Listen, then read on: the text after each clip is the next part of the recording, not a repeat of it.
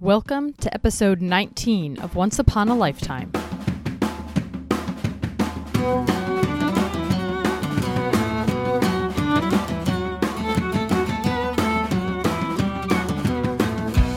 We are back with our 6th episode about Andrew Carnegie. He has recently gotten married. He is spending about half of his time in Scotland and half in America. And his relationship with the labor that do the work of his steel plants is very positive, and he has a reputation for being fair, very fair and generous. We will see whether or not that continues. I want to talk for 1 minute, a little introduction to another important relationship in Carnegie's life. Also complicated. You know, it doesn't start out, well, it starts out okay. Actually, it doesn't end so well. But Henry Clay Frick. So we have talked about the importance of having both coke and iron ore in the process of making steel. Well, Henry Clay Frick owned all the coke fields that were in the region. And Andrew Carnegie buys Henry Clay Frick Coke Company stock at Frick's invitation. Frick needs capital. Frick needs some money because he's been borrowing heavily to buy these coke fields. And Carnegie needs coke. So it's kind of a match made in heaven. Andrew ends up owning 74% of that firm, of that company, though. And Frick is given a 2% share in Carnegie stock because one of the other reasons they make this deal is that Frick is like, oh, you know where the real money is going to be? In steel. I don't really want to just do coke and provide coke to steel makers. I want to be in steel itself. So he kind of gets his foot in the door this way. So this is my intro to Frick's presence in the Carnegie Corporation. And then I want to go back here. We're going to do a little labor dispute update. I feel like I should have a little sound effect for that. Like the horn, or like, what's the whistle? Like, woo, you know. There had been all these strikes all over the country about the 8-hour work day. And they were all over the place. It wasn't steel related, really. It was just labor related. Everybody wanted an 8-hour work day, nationwide strikes. Andrew writes all these newspaper articles saying, oh, this is just very temporary and it's just part of the process. It's part of the evolutionary process. We're moving from agrarian to industrialization. There's going to be some unpleasant striking, but then we'll get through it and everything is going to be so great, guys. Just wait. It's going to be great. Well, he's kind of wrong about that. Well, as we know now, he's quite wrong about that. But even back then, it just wasn't very temporary. There had been about 5 years of these strikes happening. About once a year, the labor contracts would be negotiated by his plant managers, and they'd be in effect for about 1 year. Like I said, they would shut it down in December, and then they would renegotiate in January. During the shutdown, they would do the regular maintenance on the equipment over Christmas. While the shutdown was happening, the workers were on unpaid furlough. It was never perfectly smooth. Every year, leading up to Christmas, which is just kind of sad, right? You know? Right. Everyone's tensions are up. Like, everybody's feeling like, oh, okay, is there going to be a strike? Like, what are we going to do this year? Well, in January 1888, they've been shut down already for a few weeks. Carnegie announces in the newspaper that although pig iron prices are down 20%, he's only going to ask for a 10% reduction in wages. So this is a good faith effort on his part. There's goodwill everywhere. Everybody's like, what a nice thing to do. The union doesn't agree immediately, but in February they say, okay, well, we'll consider arbitration on this deal if the contract only takes us to July 1st. So this is kind of one of these sort of interesting tidbits that I picked up along the road, that this is a bigger deal than you would think at first. The union does not want, they don't think that in February or January they can muster enough enthusiasm for a strike because the men have already been out of work because of the unpaid furlough. And so they're hungry. It's winter. They don't have gardens in the winter to live off of during a strike.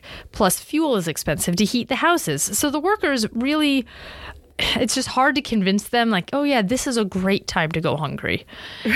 It's a little easier in July to go hungry with cash hungry anyway, because you're not actually needing to be hungry because you could have a garden. So there's also a depression in steel prices in the winter because no one is building as much with steel in the winter as they are in the summer, so orders are down. And so every time they negotiate their contract based on how much the pig iron is selling for, they're negotiating at a low point in prices. So that the unions think we'll have a better time negotiating higher wages in July when it's kind of a boom time. And strikes will be more effective because people won't be as hungry and cold. So this is this big negotiating point for this particular year of 1888. So there's no deal. The unions won't make this deal, and the company won't make a deal because they don't want this summer negotiation change.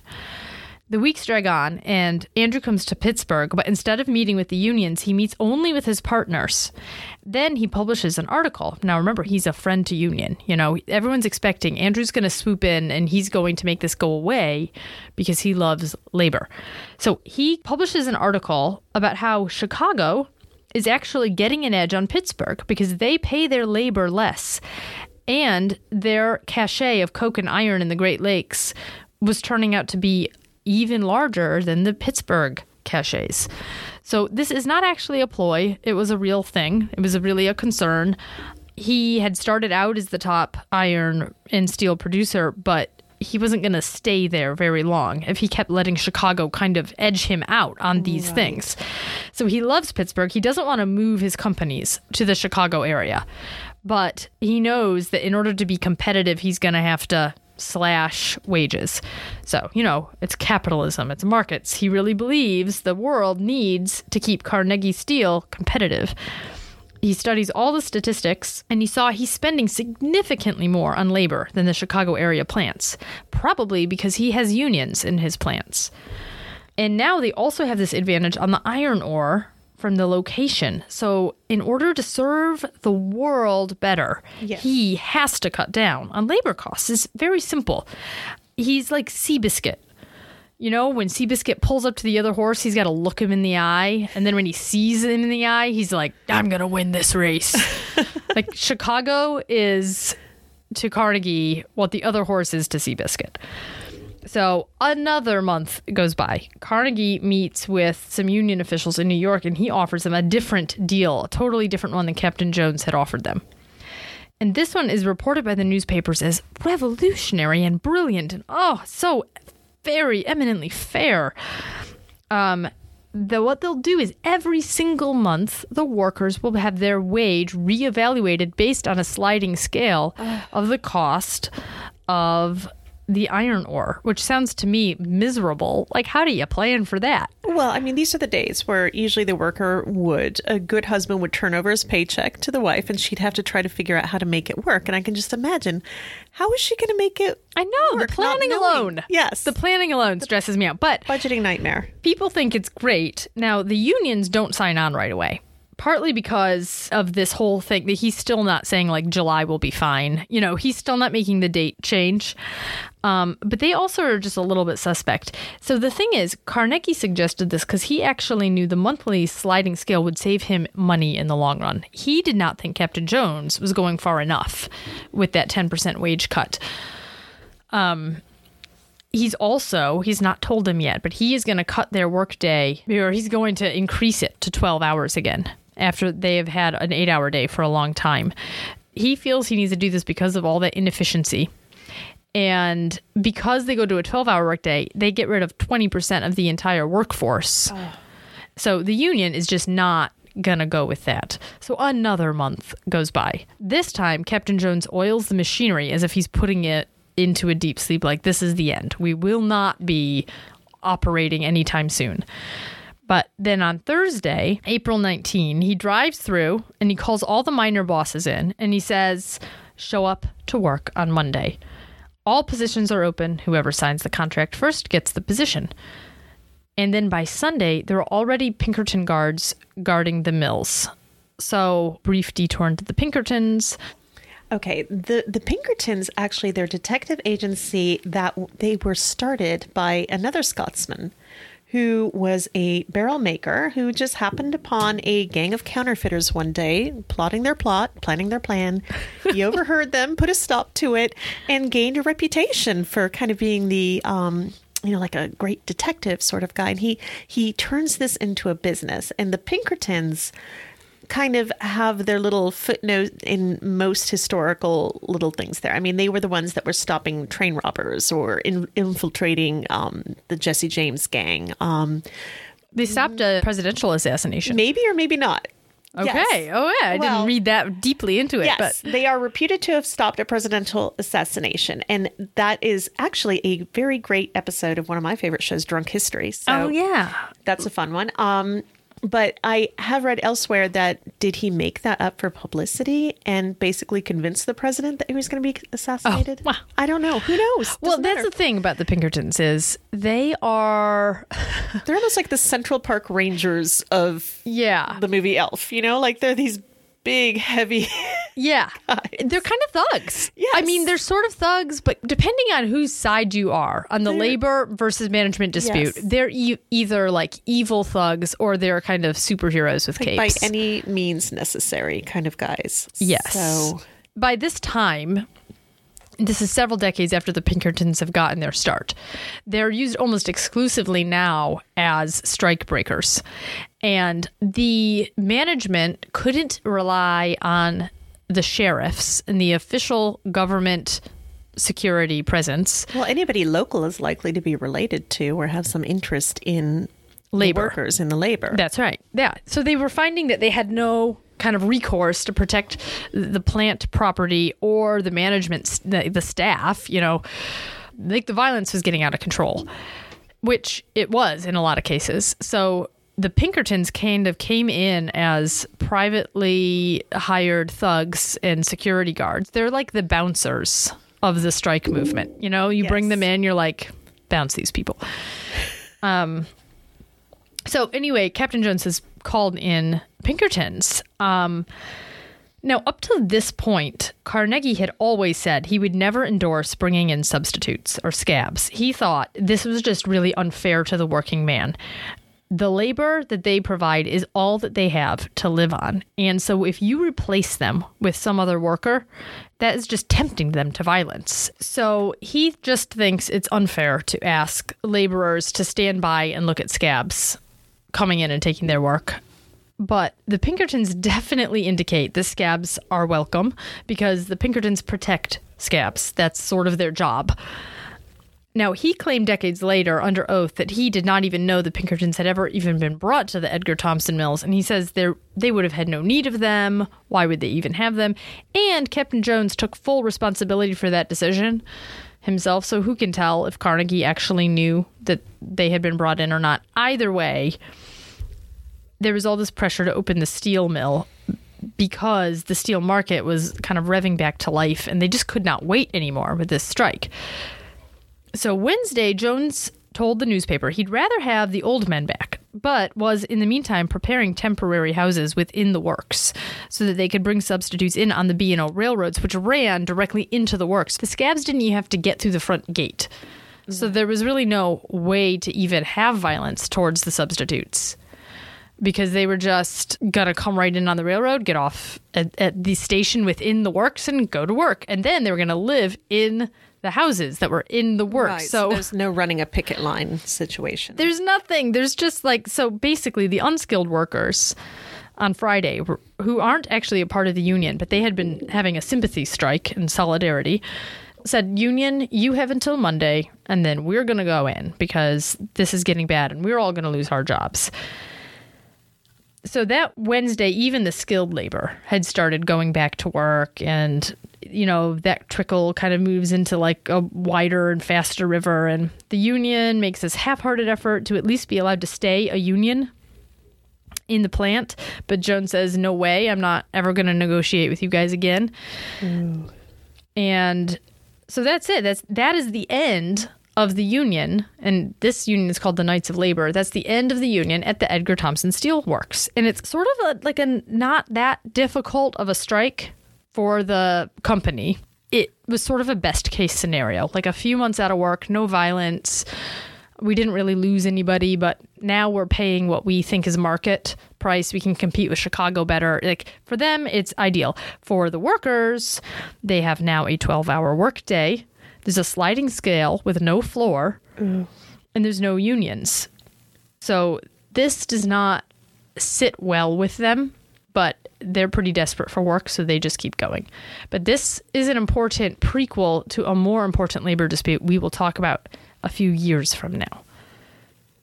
In 1889, he writes The Gospel of Wealth, which is probably his most famous. It's kind of just an article, really. It's right. It becomes a book, but it starts out more, I think, as a series of articles and then a pamphlet. But it's kind of a groundbreaking book for the time. He is more or less preaching to his fellow millionaires and telling them what they ought to do with all of the unbelievable amount of wealth that they're accumulating. He says there's always going to be vast inequalities. There's always going to be people like him. And this is a good thing because it's better for there to be vast inequalities than for everyone to live in squalor. And if you're a person who has acquired great wealth, you should be aware that you amassed this fortune on the backs of many laborers, that your money that you think you have really belongs to the community. So he decides, he's already decided himself to give away his money. This, though, is him preaching to his fellow extreme rich friends that they also should really be giving away their money too.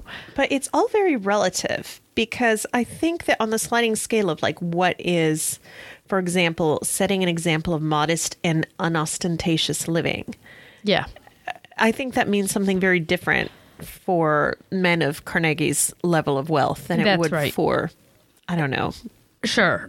your middle class. Sure. Like he says you first you should set an example of modest and unostentatious living, shunning display, to provide moderately is another one of those, you're like, relatively, right. Moderately for the legitimate wants of those dependents upon him. And after doing so, consider all the surplus revenues that come to you simply as trust funds, which you are strictly bound as a matter of duty to administer in the manner in which your judgment is best calculated to provide the most beneficial results for the community. So he says surplus wealth must sometimes flow into the hands of a few in a sacred trust to be administered during the life of the possessor for the good of their fellow men. The man who dies thus rich dies disgraced. So he very much believes that the money has been given to him not just for him to use. So, I mean... Right. It's a sacred trust. But there is, as you pointed out, zero sacrifice involved. No. It's just because... Like, he can do absolutely whatever he wants in his wildest dreams, and he will still have surplus wealth. Yes. And he does live, in comparison maybe to the Astors or the Vanderbilts, like to other great families, he doesn't go on for such a display. But it does cost money to have your organists and your bagpipers and your paneled libraries. And I mean, this is... He does not live in ostentation in America, but he does in Scotland. Well, he is Lord of the Manor in Scotland. Yes, and it's fine in the old world. That kind of display and lifestyle is not just accepted, it's kind of admired. Homage to history, too, in a way of like, this is the tradition. To keep it up.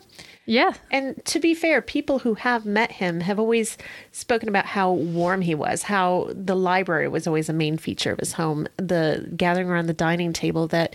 It's domestic. Yes. Well, notable visitors. Louise would have them sign the tablecloth, and she would later embroider their names. You know, it was a very, like I said, domestic, and like it wasn't a display of power.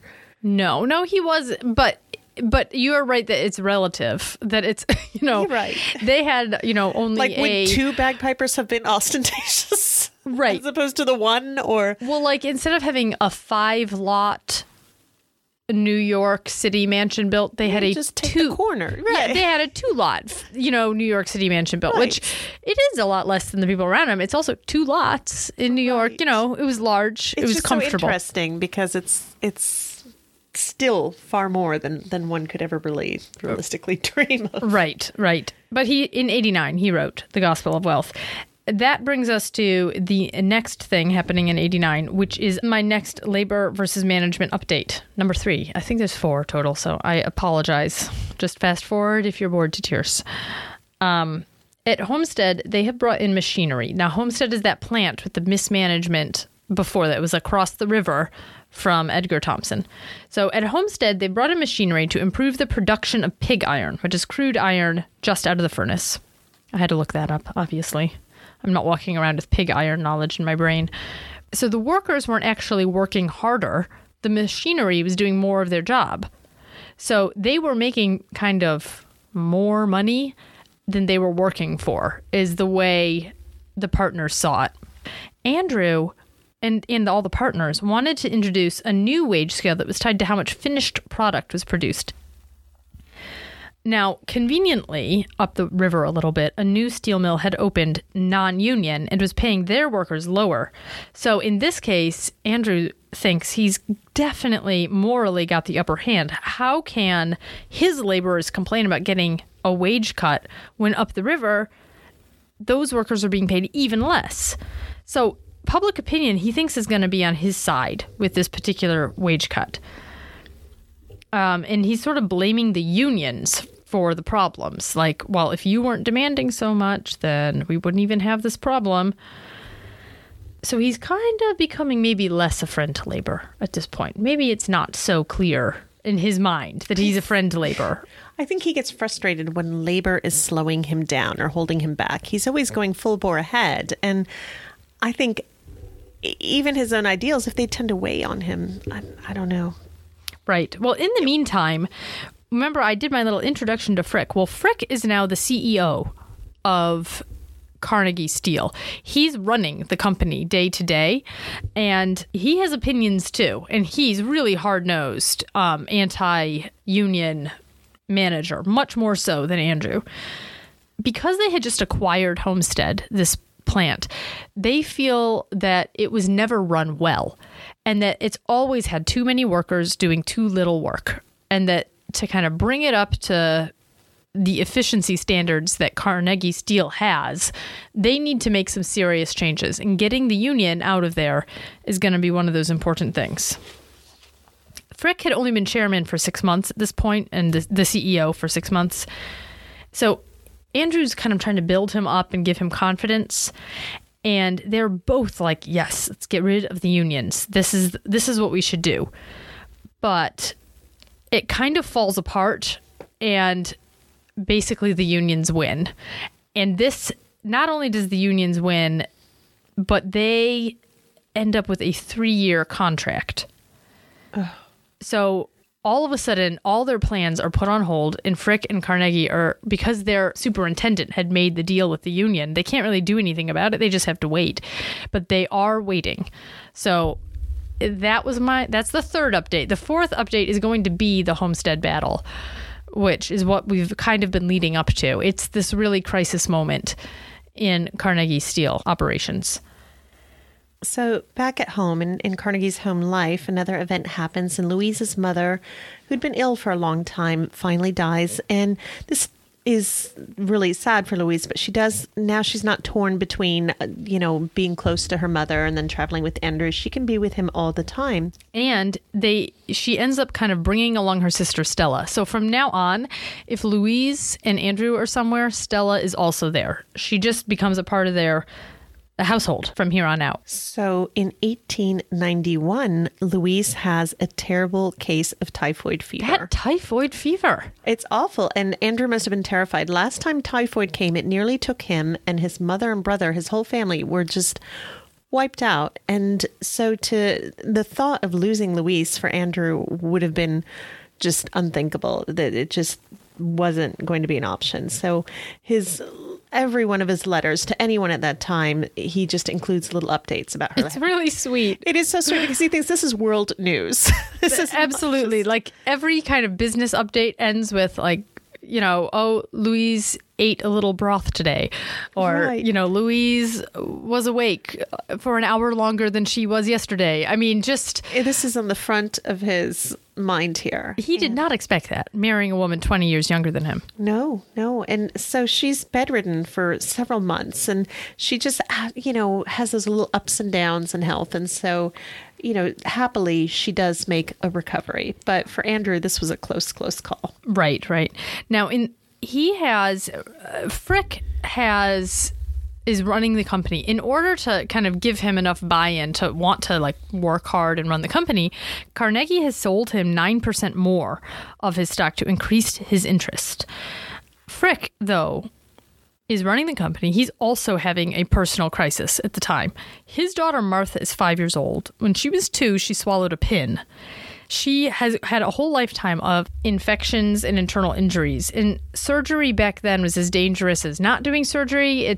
Well, and where's the pin? How could they know by now? I mean, you can't rummage around someone's insides without an x-ray or anything like that. That's right. Yeah. So there was just really no option.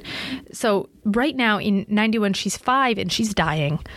And it's interesting, the difference between how Andrew was constantly updating Frick on Louise's condition. But Andrew is not being told boo by Frick about Martha dying. Frick he's really not in this for friendship. Right. It's almost like he's in the new wave of partners. Like the partners, the Henry Phipps and Tom Carnegie and Andrew Carnegie, they were all very fraternal. There was a very much bond there. And Frick is all business. He's a very closed person. Right. And Carnegie is so sanguine and really cares about the people in his life. It's difficult for him, and he does not let Frick get away with it, really. He's constantly asking Frick for updates. So right. Frick does not, he mentions it once, finally. He kind of mentions, I have a very sick little girl. But that is it. He never talks about it again. He's traveling back and forth all summer from his vacation home, also in Crescent, where Andrew's vacation home was, and Pittsburgh. It's about 80-mile difference. He cleans up after this strike, or he handles this thing in the business. He's sort of near breaking mentally, but he never says a word to Andrew, and she dies 1 week short of her 6th birthday. And this begins Andrew's assault. It's practically an assault. In every letter, he's like, Frick, you really need to, go on vacation. Take a holiday. Go to Italy. Really, Italy is beautiful. Italy would be great for you. You should really see Rome. It's quite wonderful. It should take you and Mrs. Frick. I mean, it's like he thinks that going to Italy is going to solve the death, the loss. It's not going to work. I get it. It's coming from a place of concern and love. But if I were Frick, I'd be like, for heaven's sake, leave me alone. Stop telling me to go on vacation. I'm not going on vacation. Frick is obviously the kind of man who, when he is mourning, wants to throw himself into work to get himself over that period of time. He is not a man who wants to go eat pasta, which is maybe the wrong choice, but still.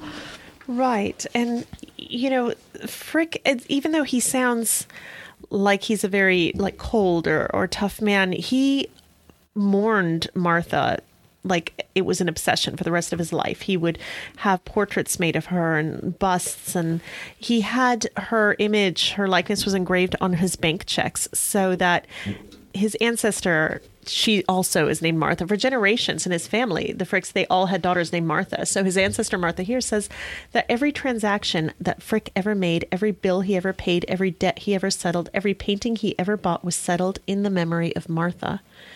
So it's not that it doesn't touch him deeply. No. But he does not want to... He doesn't want to share his pain. No. He doesn't want to share anything. He's not a generous man in the way that Carnegie is, who will share his joys and his fears and his hopes and his wealth. And they could not be more opposite. No. They're just utter opposites. Carnegie, in the meantime, is like, the fishing is great at Cluny. I mean, his letters, I cannot even deal at this point with the letters, because they're like, you should really go to Italy. The fishing is super over here. He's just unrelenting and is trying to cheer you up. And he is. You just cannot. And he just wants to work. He wants to get through this by working. Stop reminding me. Yeah. So 92. We're there. We finally made it. The Battle of Homestead. Yay? It's not yay, but I have been wanting, You got to deal with it. Here's why we have to deal with this. All right. Because Carnegie says it was the most tragic thing in his life. Mm-hmm. It's the most controversial thing. It's the most controversial thing. When you Google him, I think people's interpretation of it is a little is oversimplified. Because what they want to say is, he gave us all these libraries, but he also presided over one of the most violent, labor management disputes in history. And not that that's wrong. There's a lot more subtlety to it than that. It's not that simple. But it is very controversial. In fact, we are going to give Homestead its own episode. So that will be it for today, and we will get into Homestead next week. Thank you very much for listening. Also, thank you, Evan Cresta, for editing and mixing this episode, and we hope that you join us on our Facebook group or at onceuponalifetimepodcast.com.